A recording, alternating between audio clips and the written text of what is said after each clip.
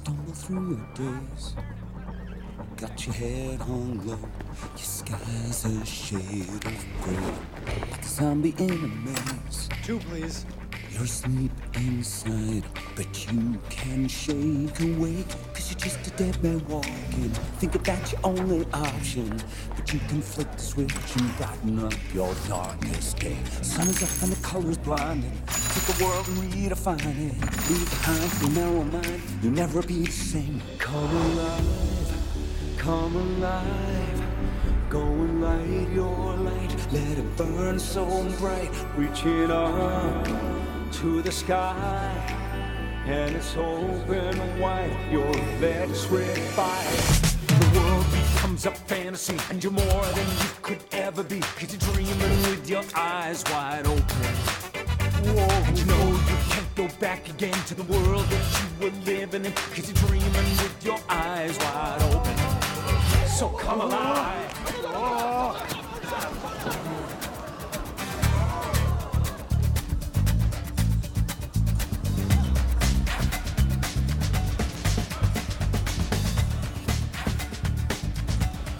Ready.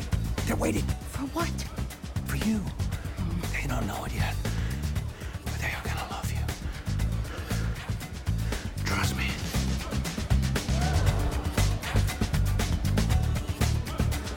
Tom! Up!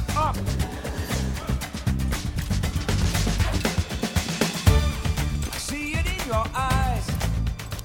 You believe that lie, that you need to hide your face. Afraid to step outside, so you lock the door. But don't you stay that way. No more living in no shadows. You and me, we know how that goes. 'Cause once you see it, oh, you'll never be the same. It'll be like this time, yeah. I love to keep on shining. You can do it, it's more than you. You cannot be afraid. Come alive, come alive. Go and light your light, let it burn so bright. Reach it up to the sky, and it's open wide. You're electrified, and the world becomes a fantasy, and you're more than you could ever be. 'Cause you're dreaming with your eyes wide open. And we know we can't go back again to the world that we were living in. 'Cause we're dreaming with our eyes wide open. So come alive.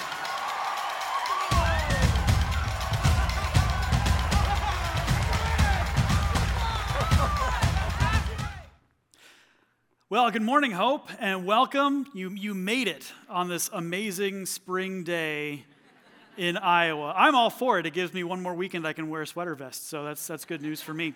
But we're glad you're here. We're continuing this Sunday after Easter with our year-long message series that we've been in at all of our Hope campuses and online, reading through the whole Holy Bible in 1 year, where we've been encouraging all of us to grab a study guide, a reading plan, and to read through the Bible from start to finish in 2023. On the screen, and we'll leave it up on the big screen for a little bit, there's a QR code that you can scan. It's got some resources on it, the reading plan, some study guides that you can jump right into this. There's no pressure to, if you're just coming for the first time, to make up 4 months worth of readings. Just start today. We also have some hard copies of all these things back in the overflow, free Bibles if you need a Bible, because we want to make sure that you're able to jump in with us. It's been a great experience so far, and we're looking forward to seeing what God does through it for the rest of the year. In the month of April, for the rest of April, we're going to be looking at the Gospel of John in the New Testament.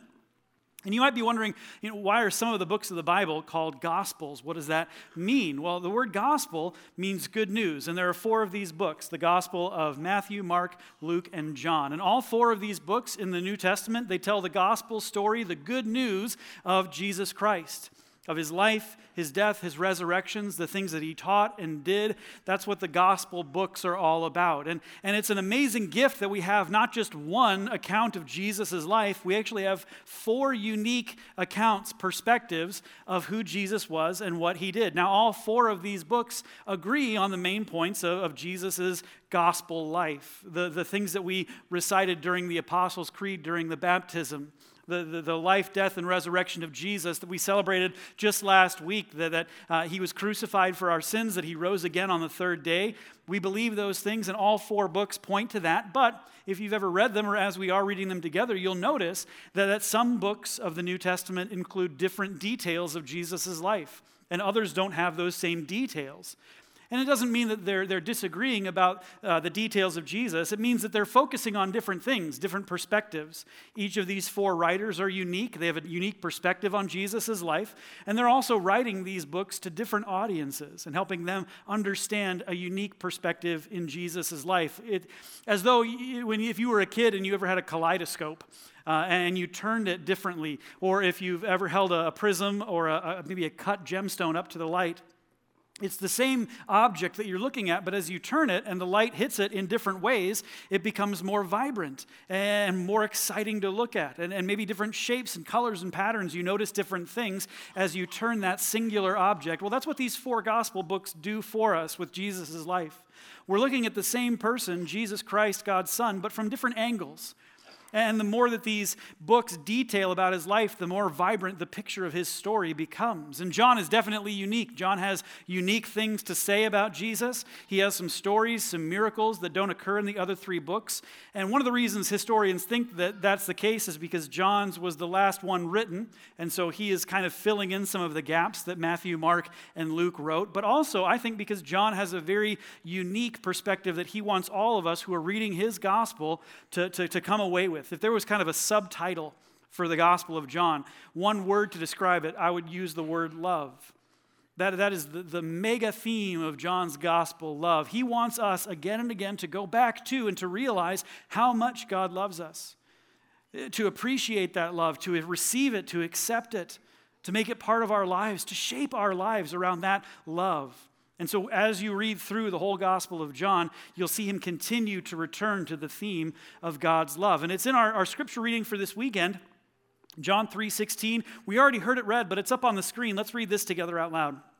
For God so loved the world that he gave his only Son, that whosoever believes in him will not perish, but have eternal life.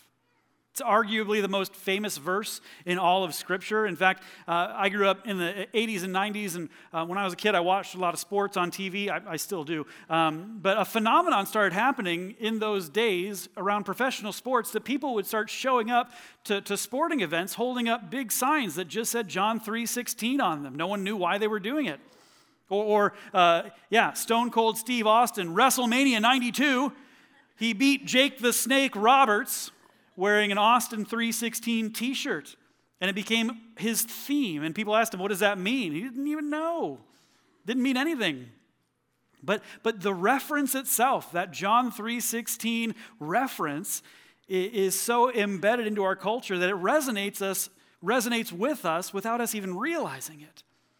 I think a big reason for that is because you could use that one verse in the Bible to describe the whole gospel of God. The good news of Jesus Christ, I think, can be summed up in one verse. If somebody was to ask you, you've been maybe coming to church for a little bit and your friends and family, neighbors are asking, what's this Jesus thing all about? What would you say to them? And what I would say, if I only had a couple of seconds, is John 3:16. The Jesus thing is all about God so loved the world that he gave his one and only Son, that whoever believes in him will not perish, but have eternal life. It has the reason of God's love and the action of Jesus coming into our existence, and then our response, what we gain is eternal life, all right there in one verse. If you've been around Hope, you might have heard one of us preaching about this at some point, that those numbers, 3:16, it's a reference for a chapter and verse, but the Bible didn't come with those written in them. They were added later to make it easier for us to find these interesting and unique verses. But originally, when it was written, it was one long narrative. It was just a story complete of Jesus' life from beginning to end. And so when you read more than just one verse, again, one of the reasons I like the Bible readings that we have as a church that you can jump into, we're reading bigger chunks than just one verse at a time. And you get a true sense, a more full, vibrant sense of the story. And if it's verse 16, that just tells us it's in the middle of something. right? So what is verse 1? Where is the beginning of this story come from, and how do we get to John 3:16? Well, we start in verse 1. It says, "Now there was a Pharisee, a man named Nicodemus, who was a member of the Jewish ruling council. He came to Jesus at night, and then they start a conversation. Jesus and Nicodemus have this conversation. And that's where John 3:16 eventually arrives. It's in the context of a conversation that Jesus is having with just one person. So we can actually learn more about that verse by taking a look at the whole conversation that Jesus is having with Nicodemus. And we learn some important details about him right away in this first verse. The first one is that he is a Pharisee. In fact, I think it's interesting that before we even learn his name, we're told that he's a Pharisee, which tells me that even to Nicodemus, his religion was more important to his identity. That he felt that was the most important thing about him was his religious experience, his religious identity. The best way that I've been able to think of to describe what Pharisees were, it's a little bit like Christian denominations are today, a little bit, where in Christianity we have different denominations, different groups of people, all worshiping the same Jesus, the same God, but a little bit differently. You know, our church is a Lutheran church. There's a Methodist church down the road that we're friends with. All over the city there are different denominations and groups. Well, in Jesus' day, they were Jewish, but there wasn't just one way to be Jewish. They had different groups or sects or denominations. And the Pharisees were one of them. We read about another one in the Bible called the Sadducees. They were a little bit different. The Essenes in the Bible, we read about them. The Pharisees were known for the way that they practiced their religion as extremely external. They were following the letter of God's law, what we call the Old Testament, perfectly, or as perfectly as they could. They were all about eating the right things and practicing the right things, worshiping in just the right way, wearing just the right clothes, following detailed letter of the law prescriptions about how to worship God.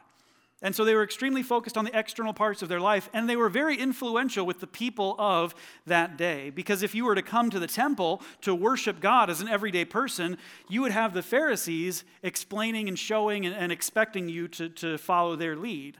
They were the ones who granted you access to worship God through sacrifice and all of the different religious paraphernalia that they oversaw. So it gave them a lot of power in their community. And so Nicodemus now is not just any Pharisee, he's part of the ruling group, the Jewish ruling council.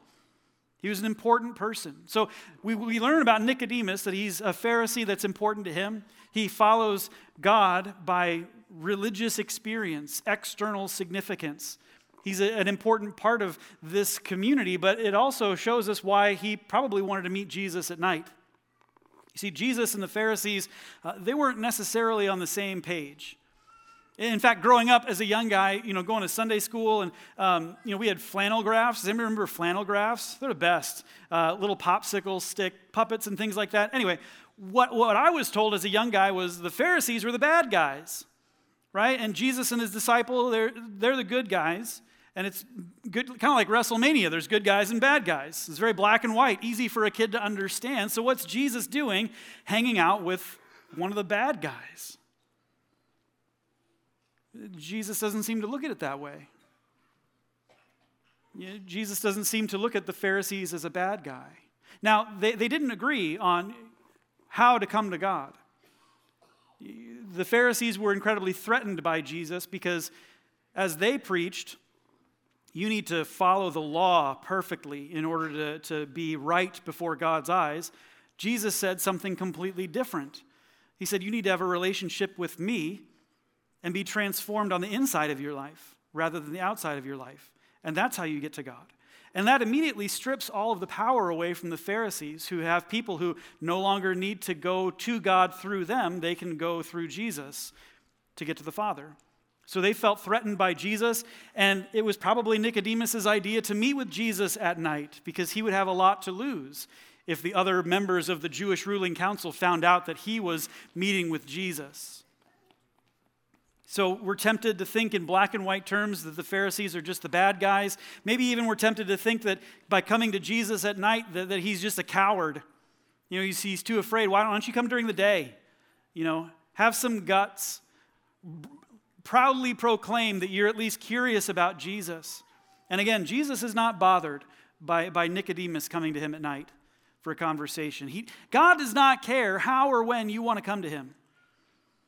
I don't know how you see yourself this morning. Maybe you see yourself as a bad person. Maybe you are too afraid to come to God with your authentic, heartfelt prayers to have him address some of the things that are going on the inside of your life. You feel ashamed to come to God for some reason. Jesus does not look at us as good and bad or right and wrong. God sees us as a world full of people who he loves, who he longs to be in a relationship with. Whenever and however you want to come to God. It could be, in the morning of a wonderful worship experience at church, and it could be in the middle of the night after you feel like you've hit rock bottom. It does not matter to God how and when and where you come to him. He just wants you to come. He wants to be a part of your life, to have a relationship with you. So he meets with a Pharisee at night to have this conversation. Nicodemus begins by saying, Rabbi, it's a sign of great respect. It's Nicodemus saying that Jesus is on the same level. We know that you're a teacher who has come from God, for no one could perform the signs you are doing if God were not with him. And take a look at the things that, again, Nicodemus thinks is the most important. The external things that he sees Jesus doing. You're performing these amazing miracles. You're teaching these amazing things. All of the external things, that's what's impressive to Nicodemus because he is an external religious leader. And Nicodemus is curious about this because, again, Nicodemus is doing what he feels is going to have the closest relationship with God that is possible by following the letter of the law. And Jesus is doing some external things that he likes, he sees, and he's curious about. Tell me about this external religious experience, Jesus. I want to know more about what you're doing and what you're saying. Jesus doesn't go there. Jesus changes the way that Nicodemus and the way that all of us see a relationship with God, what it means to have access to the Father. On the next slide, this is how Jesus responds.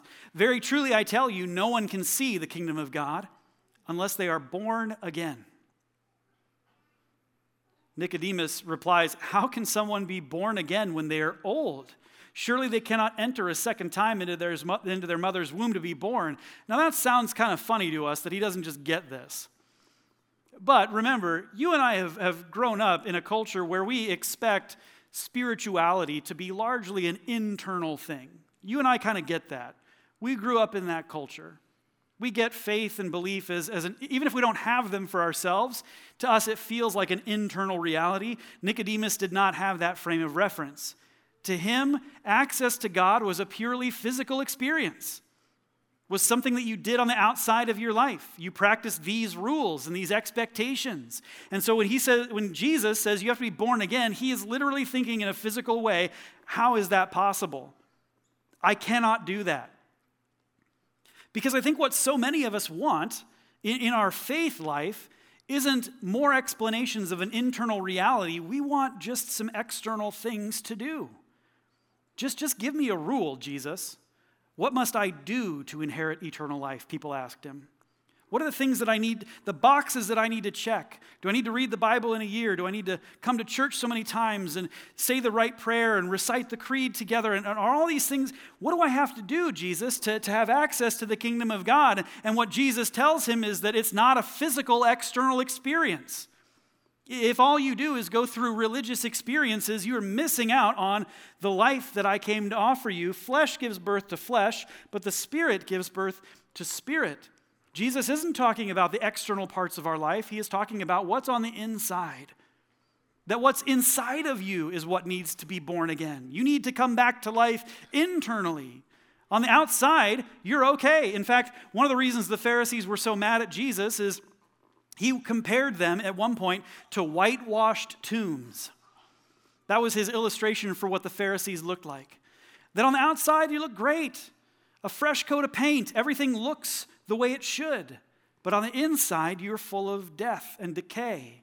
And that is the part that God wants to address. Again, it's in John 3:16, the whole point of God's love. God so loved the world that he gave his only son, that whoever believes in him will not perish but have eternal life. Life is what God wants for you. Not just external life. We all know that this external part of our lives will fall apart, will diminish, will decay, and it'll be done one day.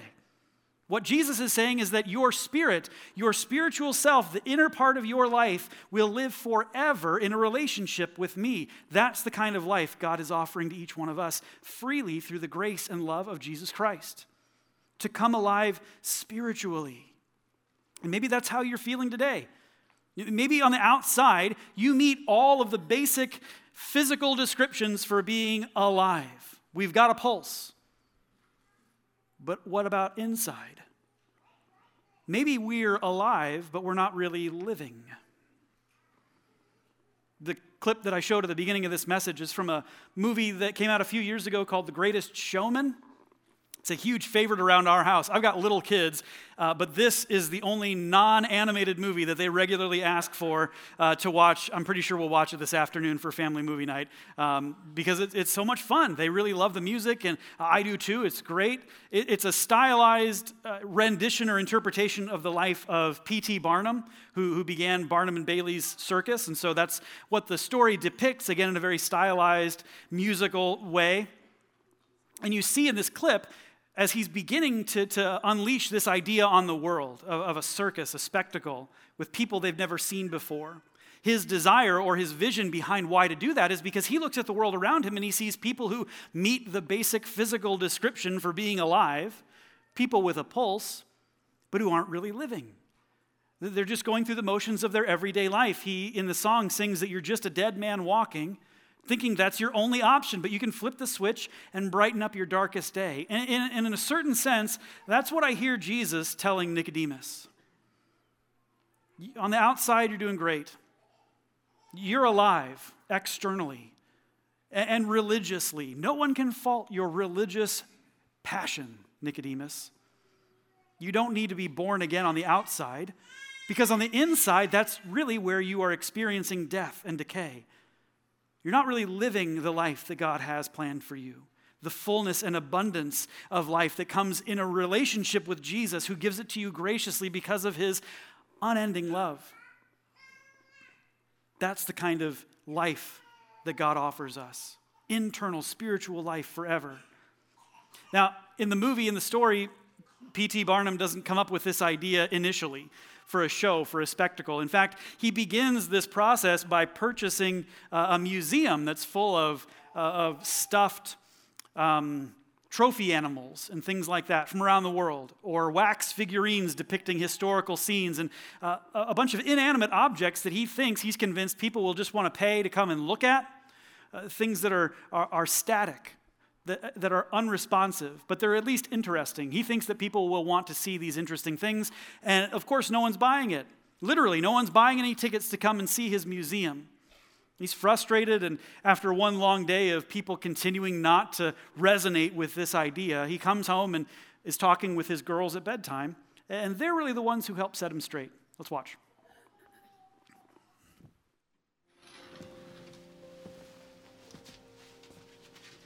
Did you sell any more tickets today? A few, yeah. Most everyone was rushing home. It's Friday, but we sold a few. I think you have too many dead things in your museum, Daddy. Do you? She's right. You need something alive.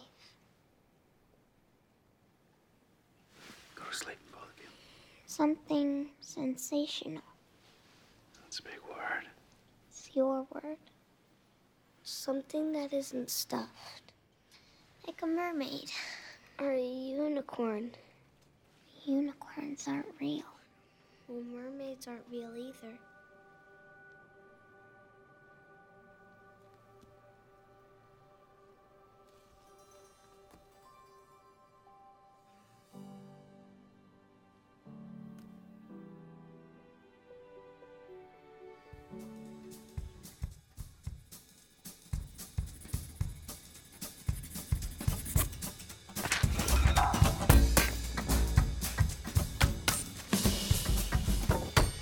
How's it looking, girls?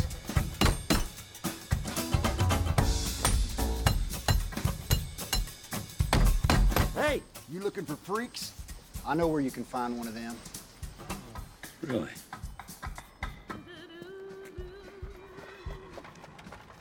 Come on, girls.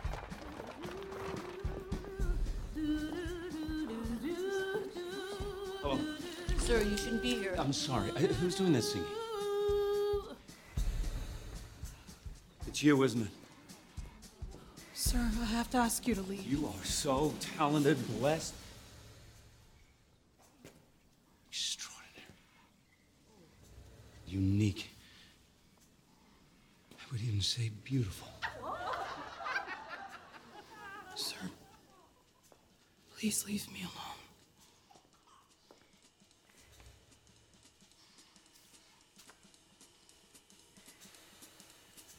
They don't understand, but they will.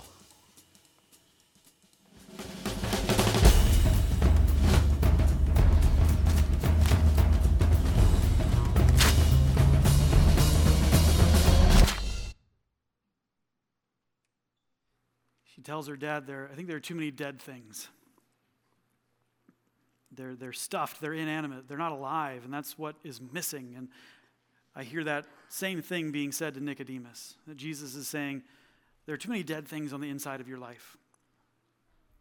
And for all of us, as we walk through our lives and we experience what it is that God wants for us.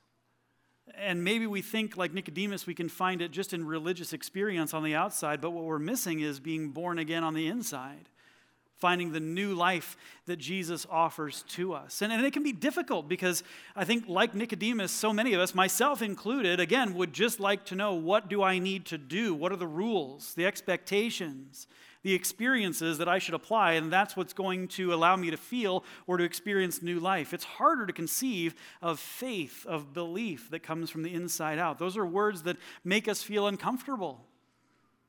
We don't really know what to do with that. We don't have a category for what faith and belief really look like. When John 3:16 says that whoever believes in him will not perish but have eternal life, how does that go? Where does that come from? Thankfully, the Bible spends a lot of time explaining this, exploring this. We're not the only ones with these questions. In another book of the Bible, in Romans chapter 10, it explains the idea behind, or what it looks like to live a life of faith. It says, if you declare with your mouth Jesus is Lord and believe in your heart that God raised him from the dead, you will be saved. The temptation again for us is to think externally, what does this mean if I declare with my mouth Jesus is Lord? Is that like some magic words that if I just say verbally Jesus is Lord, then that's like the magic words, open sesame, then I'm in? No, it's actually expressing what a life of faith looks like. Every single day, that to say Jesus is Lord means that Jesus is the king of your life. He is the sole authority that you look to for direction, for purpose, for salvation, that no one and nothing is more important to you than Jesus, that he is our highest aim in life, to follow him and him alone, that we don't want anything to get between us and the love of God. That's what it means to declare that Jesus is Lord, that he is the authority of our life. And that's really hard to do. So many other things are competing for our attention, for our authority, for our allegiance. And to live a life of faith means to say that no one is higher in my life than Jesus. He is the one who gets to tell me where I go and what I do, because he is the only one who has loved me enough to put himself in a place that I couldn't put myself, to die a death for me that I couldn't, to sacrifice himself to pay for the sins in my life, the darkness, the death that's inside of me, he paid for. He loves me that much. So he's going to be my authority, my king, and my Lord. And that's what I think gives us the ability then to believe in our heart that God raised him from the dead, that we don't worship a dead Jesus. We worship a living Christ, that God's Son was not crucified and stayed dead. He came alive. God brought him back to life, and we worship the Son of God who is seated at the right hand of the throne of the Father, advocating for us, sending the Holy Spirit into our lives to help us find this new life in Christ, to experience being born again. And Jesus continues to help us explore this. It's not easy. I'm not saying it's going to be something that we get right away in one moment. One of our core values at Hope is that following Jesus is a growing experience. Every single day is going to look different as you continue to walk with Jesus and explore your faith and get closer in a relationship with him. In fact, Jesus said as much. It's a daily experience. In another gospel, in the book of Luke chapter 9, it'll be on the next screen, it says this: whoever wants to be my disciple, my follower, must deny themselves and take up their cross daily and follow me. Whoever wants to save their life will lose it, but whoever loses their life for me will save it. And again, hopefully you've seen as we've explored in the Gospel of John, he's not talking about a physical experience. It would be impossible for us physically to take up a cross every single day as a part of following Jesus in our faith life. He's talking about something that's happening inside of you every day, an internal experience of losing your life inside, of giving up, of surrendering the things in your life that are dead and that need to be gotten rid of, nailed to the cross of Christ.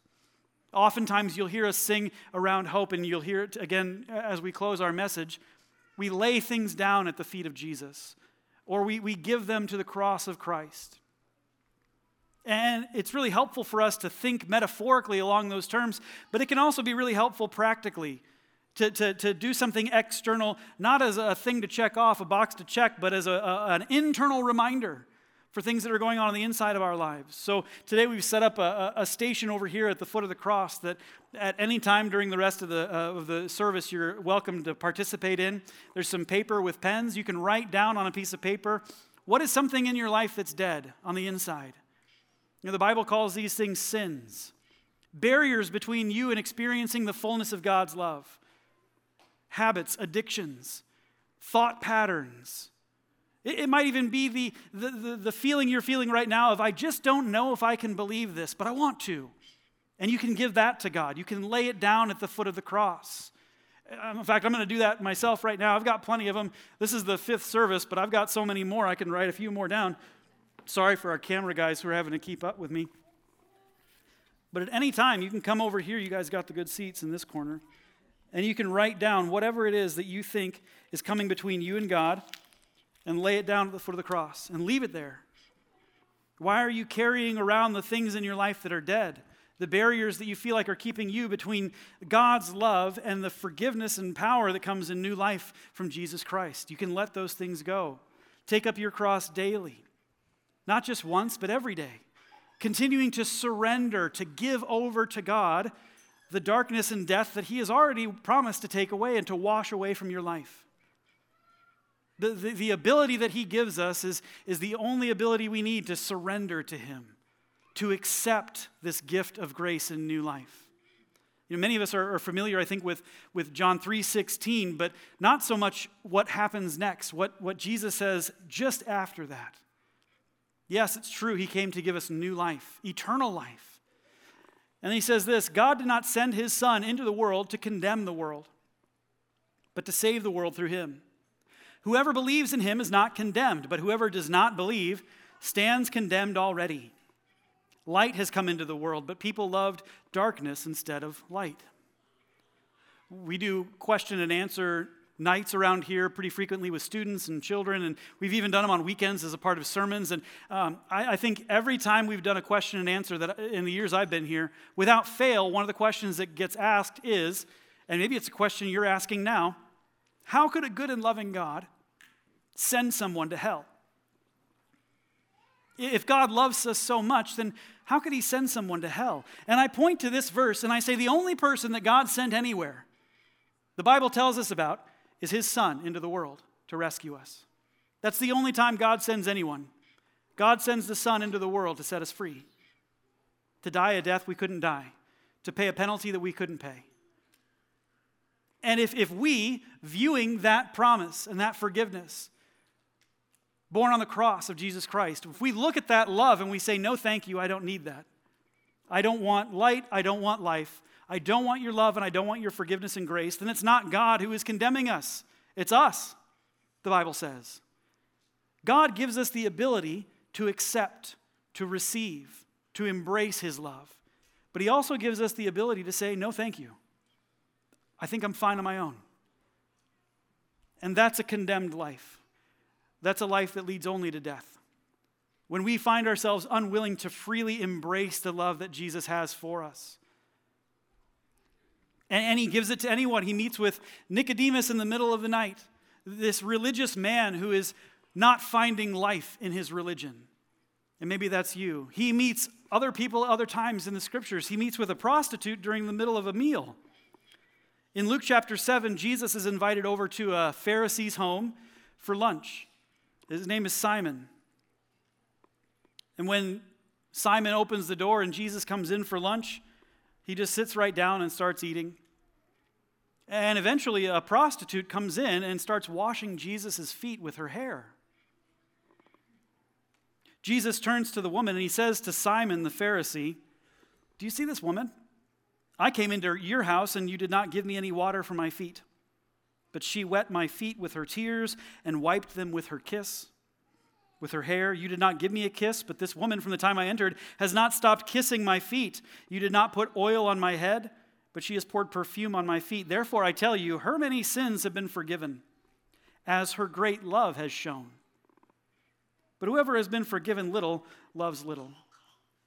Did you catch that, what Jesus is saying there? Because she, in her life, in the depth of what she feels is depraved in her life, has been forgiven for her many sins, she is then willing to offer abundant forgiveness and love to other people. But this Pharisee, who has not received or accepted forgiveness in his life, who thinks that he is okay, has earned it, that everything on the outside is fine, he doesn't offer forgiveness or love readily.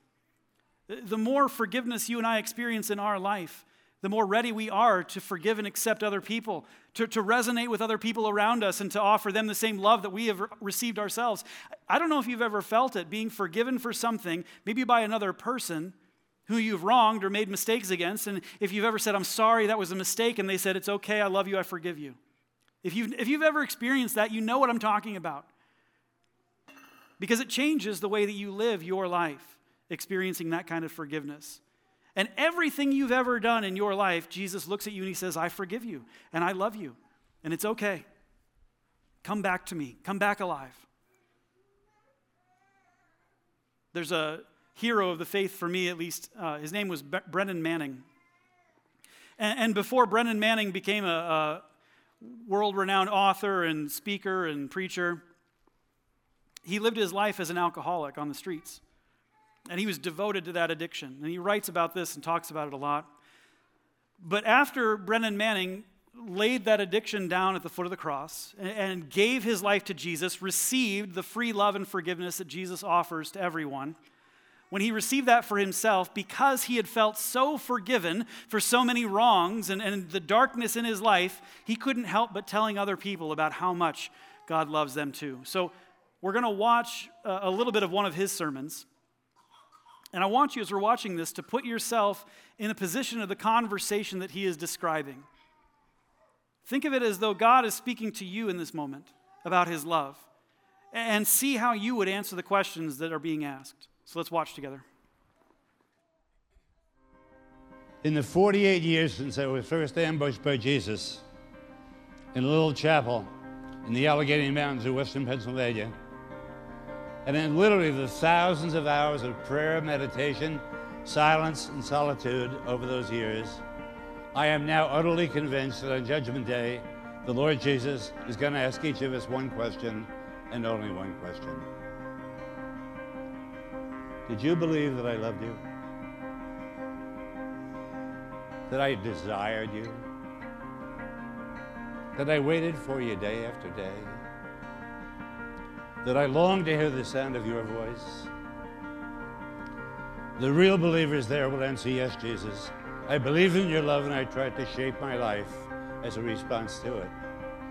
But many of us who are so faithful in our ministry, in our practice, in our church going, are going to have to reply, well, frankly, no, sir.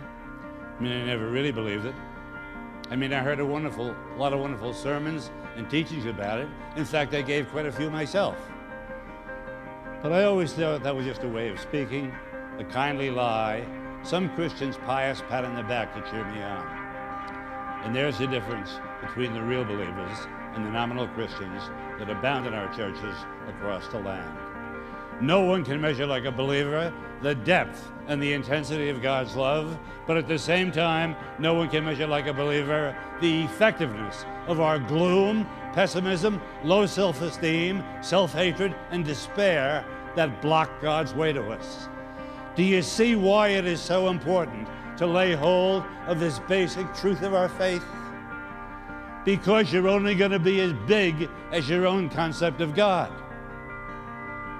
Remember the famous line of the French philosopher Blaise Pascal? God made man in his own image, and man returned the compliment. We often make God in our own image, and he wants us to be as fussy, rude, narrow-minded, legalistic, judgmental, unforgiving, unloving as we are. In the past couple of 3 years, I have preached the gospel to the financial community in Wall Street, New York City, the airmen and women of the Air Force Academy in Colorado Springs, 1,000 physicians in Nairobi. I've been in churches in Bangor, Maine, Miami, Chicago, St. Louis, Seattle, San Diego, and honest, the God of so many Christians I meet is a God who is too small for me, because he is not the God of the Word. He is not the God revealed by and in Jesus Christ, who this moment comes right to your seat and says, I have a word for you. I know your whole life story. I know every skeleton in your closet. I know every moment of sin, shame, dishonesty, and degraded love that has darkened your past. Right now, I know your shallow faith, your feeble prayer life, your inconsistent discipleship, and my word is this. I dare you to trust that I love you just as you are and not as you should be, because you're never going to be as you should be.